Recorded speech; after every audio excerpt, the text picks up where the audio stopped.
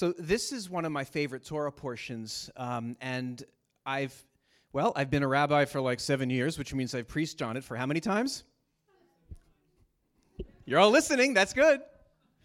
At least 7 times. I might have referenced it when it wasn't this Torah portion, but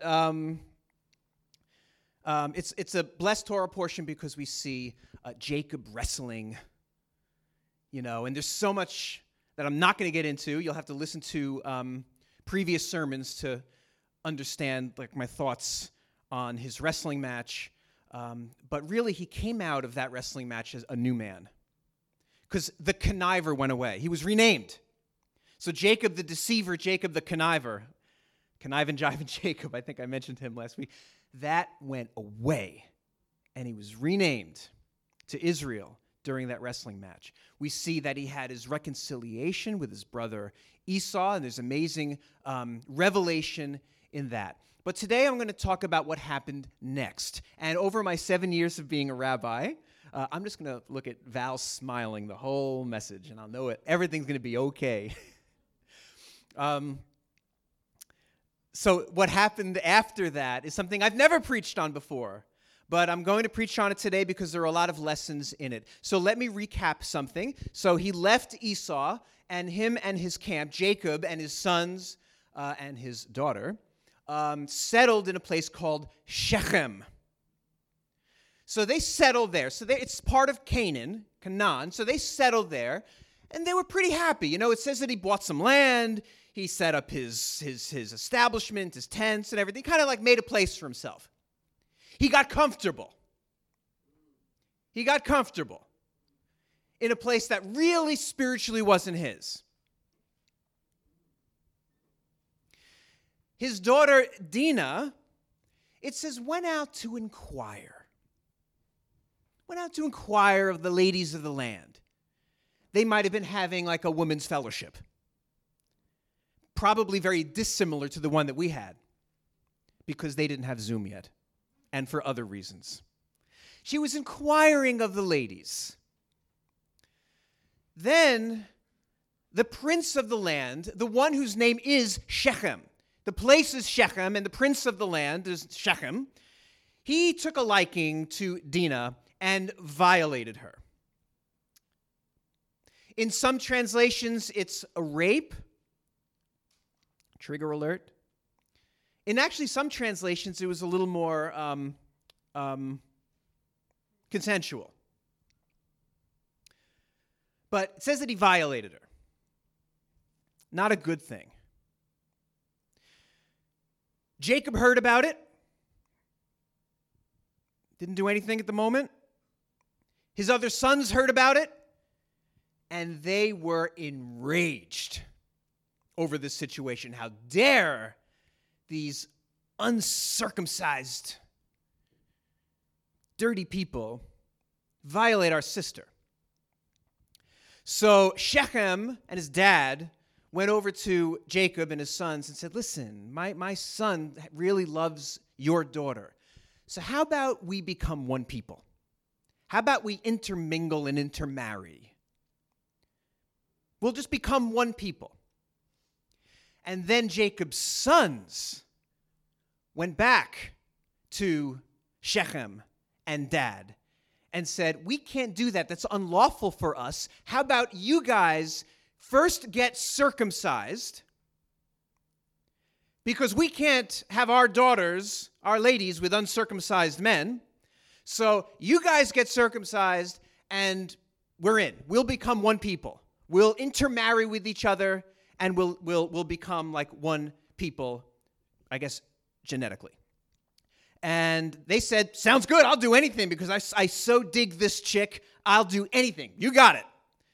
So he went back to town to all the Shechemites and said, this is what we're going to do. They did it. 3 days later, all the men were like, ah.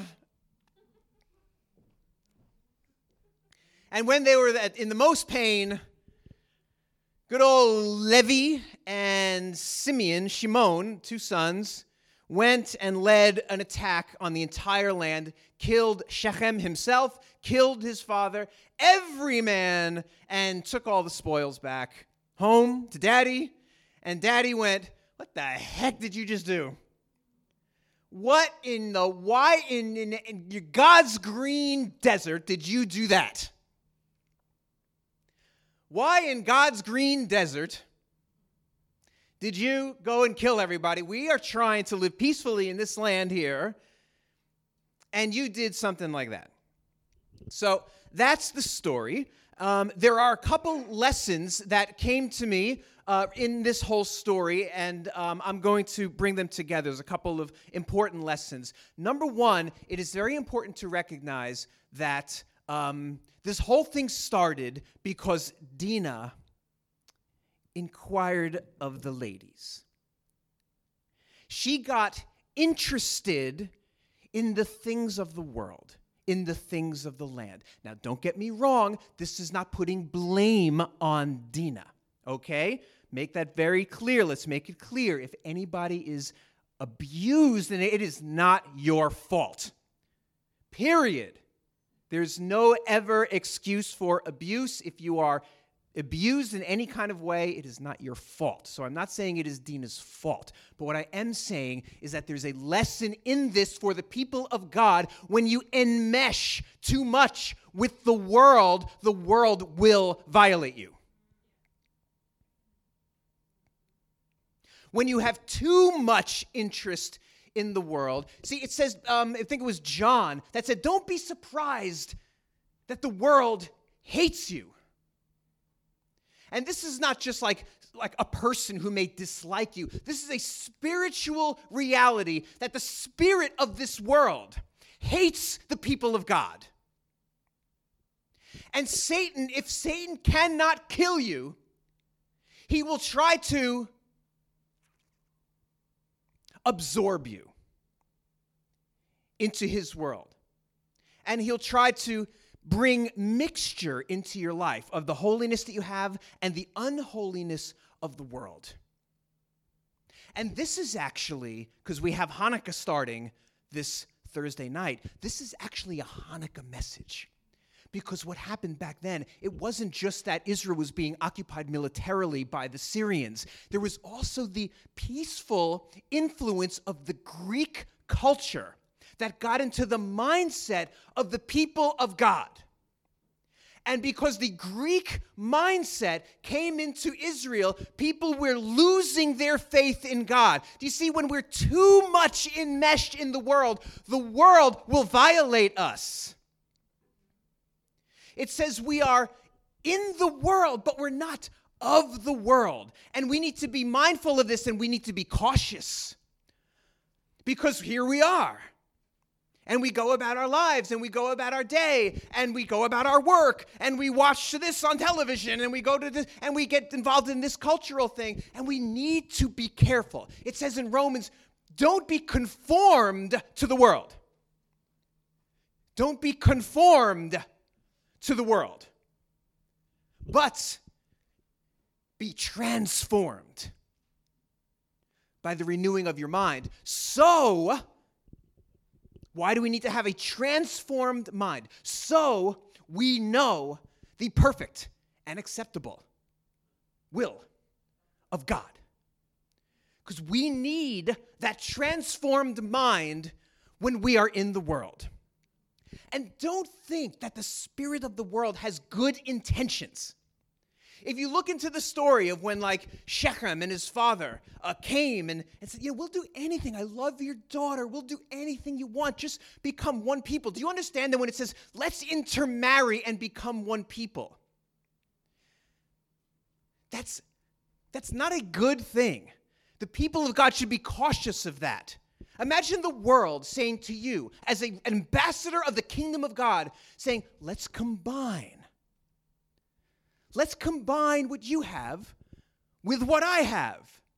Yeah, you can keep your faith. It's like this universalism. You keep what you have, we'll keep what we have, and we'll combine and we'll become one beautiful universalist thing. We need to be mindful of when the world is looking to kind of dilute our spirituality. That's the ploy and the plot of the enemy. If he can't kill us, he wants to dilute us. Do you understand? He wants to dilute us. But we must remain strong in the things of God. And we know they gave it all away. Their intent was given away in this Torah portion. Because they went to Jacob and the sons said, we love your daughter and we'll do anything you want. Just let me marry your daughter and let's intermarry to become one people. Then they went back and they said, let's just do that for them. We'll own all of their stuff. That's what the father said. The king said, don't you know that we will own all their cattle and their this and their that? In other words, they said, yeah, let's just become equals. But really what was happening in the background is that we will overtake them. And that is the ploy of the system of the world, to dilute our spirituality and to replace it with things of the world. Is this making any sense? Okay. Are you just saying yup, or is it making sense? This is a Hanukkah message that we need to be mindful of the Greek, of the worldly influence, and stay true to our faith in God. And this is more and more and more and more important as time goes on, as we approach the end. The oil in the lamps that we have to have, the oil, that's righteousness. That's not just like staying awake all night. That's righteousness. That's the things of God. That's the oil. Don't let that oil, that fire, be diluted or snuffed out. Do you understand? Very important. That is lesson number 1 from this. Lesson number 2 is a little more personal. So do not be conformed to the world, but be transformed by the renewing of your mind. You see, Dinah was conformed. She let herself be conformed to the world a little bit, and that kind of precipitated the events. Then we see an example of being transformed by the renewing of your mind, and an example where there was not a renewing of the mind. So let me explain. So this thing happened, and then Shechem and his dad come over to Jacob and the sons and said, look, this is what happened. This is what we want to do. Right? Jacob found out about it. And it says that Jacob held his peace. Jacob held his peace. His sons, Levi and Shimon, they did not hold their peace. They were ready to kick some holy butt. They were ready to tear off some heads. And you could almost relate to it, right? Like their sister was violated, and it's almost like you would think that they were justified in their need for revenge. Even the Torah gives like a way for those who need revenge. Like if somebody kills somebody accidentally, the one who killed the person can flee to a safe place. To a safe place, to be safe from the avenger, to the one who's seeking revenge. Right? The Torah allows for that. So it almost seems like revenge is like, it's such a natural and understandable thing. Like, yeah. Like, who do you relate to more? You are hurt. You've been offended, you've been violated, or somebody you love has been hurt. Oh, look out. Who do you relate to more? Jacob, who held his peace, or the sons who were ready to just tear off their heads? Very often we relate more to the sons. But Jacob held his peace, and I like that expression. Because holding your, doesn't just mean keep silent. I like the expression, hold your peace. It's an expression that's an old expression. We see it in weddings, right? Like, so anybody wants to, is not a proponent of the wedding, speak now or forever. Hold your peace, right? So hold your peace. See, that's an important lesson right there, to hold your peace. When you're hurt, when you're wounded, when you feel the need for revenge or reprisal, hold your peace. Why do we need to hold our peace? We need to hold our peace because something is willing and wanting to take our peace. So holding your peace as it says in one translation, is not just keeping silent, it's guarding, it's holding your shalom. Hold your shalom. Guard your shalom. And it's so easy not to. But this is the renewing of the mind. This is the renewing of the mind, that you don't have to act based on feeling. No matter how indignant or righteous you feel. You know what people do all the time? You know what card they show? They pull out the card. They pull out the Yeshua tore down the temple card. Really, really easily. Every time you have an angry response or want to tear, well, Yeshua tore down the temple. Do you know the reality that Yeshua went into the temple? How old was Yeshua roughly? 32. When did he start going into the temple? Child. So how many years has been going into the temple? About 30 years or so. How often did he see the money changers in the temple? Probably about 30 years. This wasn't a one-time incident where he saw that and he just reacted. He saw that like every day of his life. Until it was the time where the Lord had him do that. But there is holiness. James says that be slow to speak. Be slow to speak. Be quick. Thank you for the hint. Be quick to listen. Be slow to speak. And slow to anger. Because anger is not righteousness. That's what James says. Thank you for the hinting gestures there, Wendy. Be quick to listen. Slow to speak. She went like this. No, just kidding. Quick to listen, slow to speak, slow to anger. And it's hard, but that's the renewed mind. Because without that, you don't know what God wants from you. Don't be conformed. Be transformed by the renewing of your mind so you know the perfect and acceptable will of God. If you just go with your gut. So I mentioned here that I'm learning new vocabulary words. And sometimes I'll bring it forth to everyone if I'm doing some sort of new hobby to maintain my time, right? And I like to be productive even in my times of boredom. That's why I learned Spanish, at least 2 words of it that I remember. It's because I want to be productive either physically or mentally with my time, even in times of boredom. That's why even if I'm bored, I think Susie's on the call, that, if I have nothing to do, I'll just pace around my house like a mental patient. Because at least I know I'm getting some steps in. I'm doing something productive. So one of the productive things I'm doing to keep my mind active is learning vocabulary words on this app. So here's a word I just learned. It's probably like a super simple word for everyone else. Impetuous. That's a good word. Impetuous. It means acting without thinking. Acting without thinking. And it's so easy to do that. It's easy to do that. Like in these days, even so much in these days when there's so much spirits of division that want to have us hate each other because of masks, because of wearing a napkin over your mouth, or not.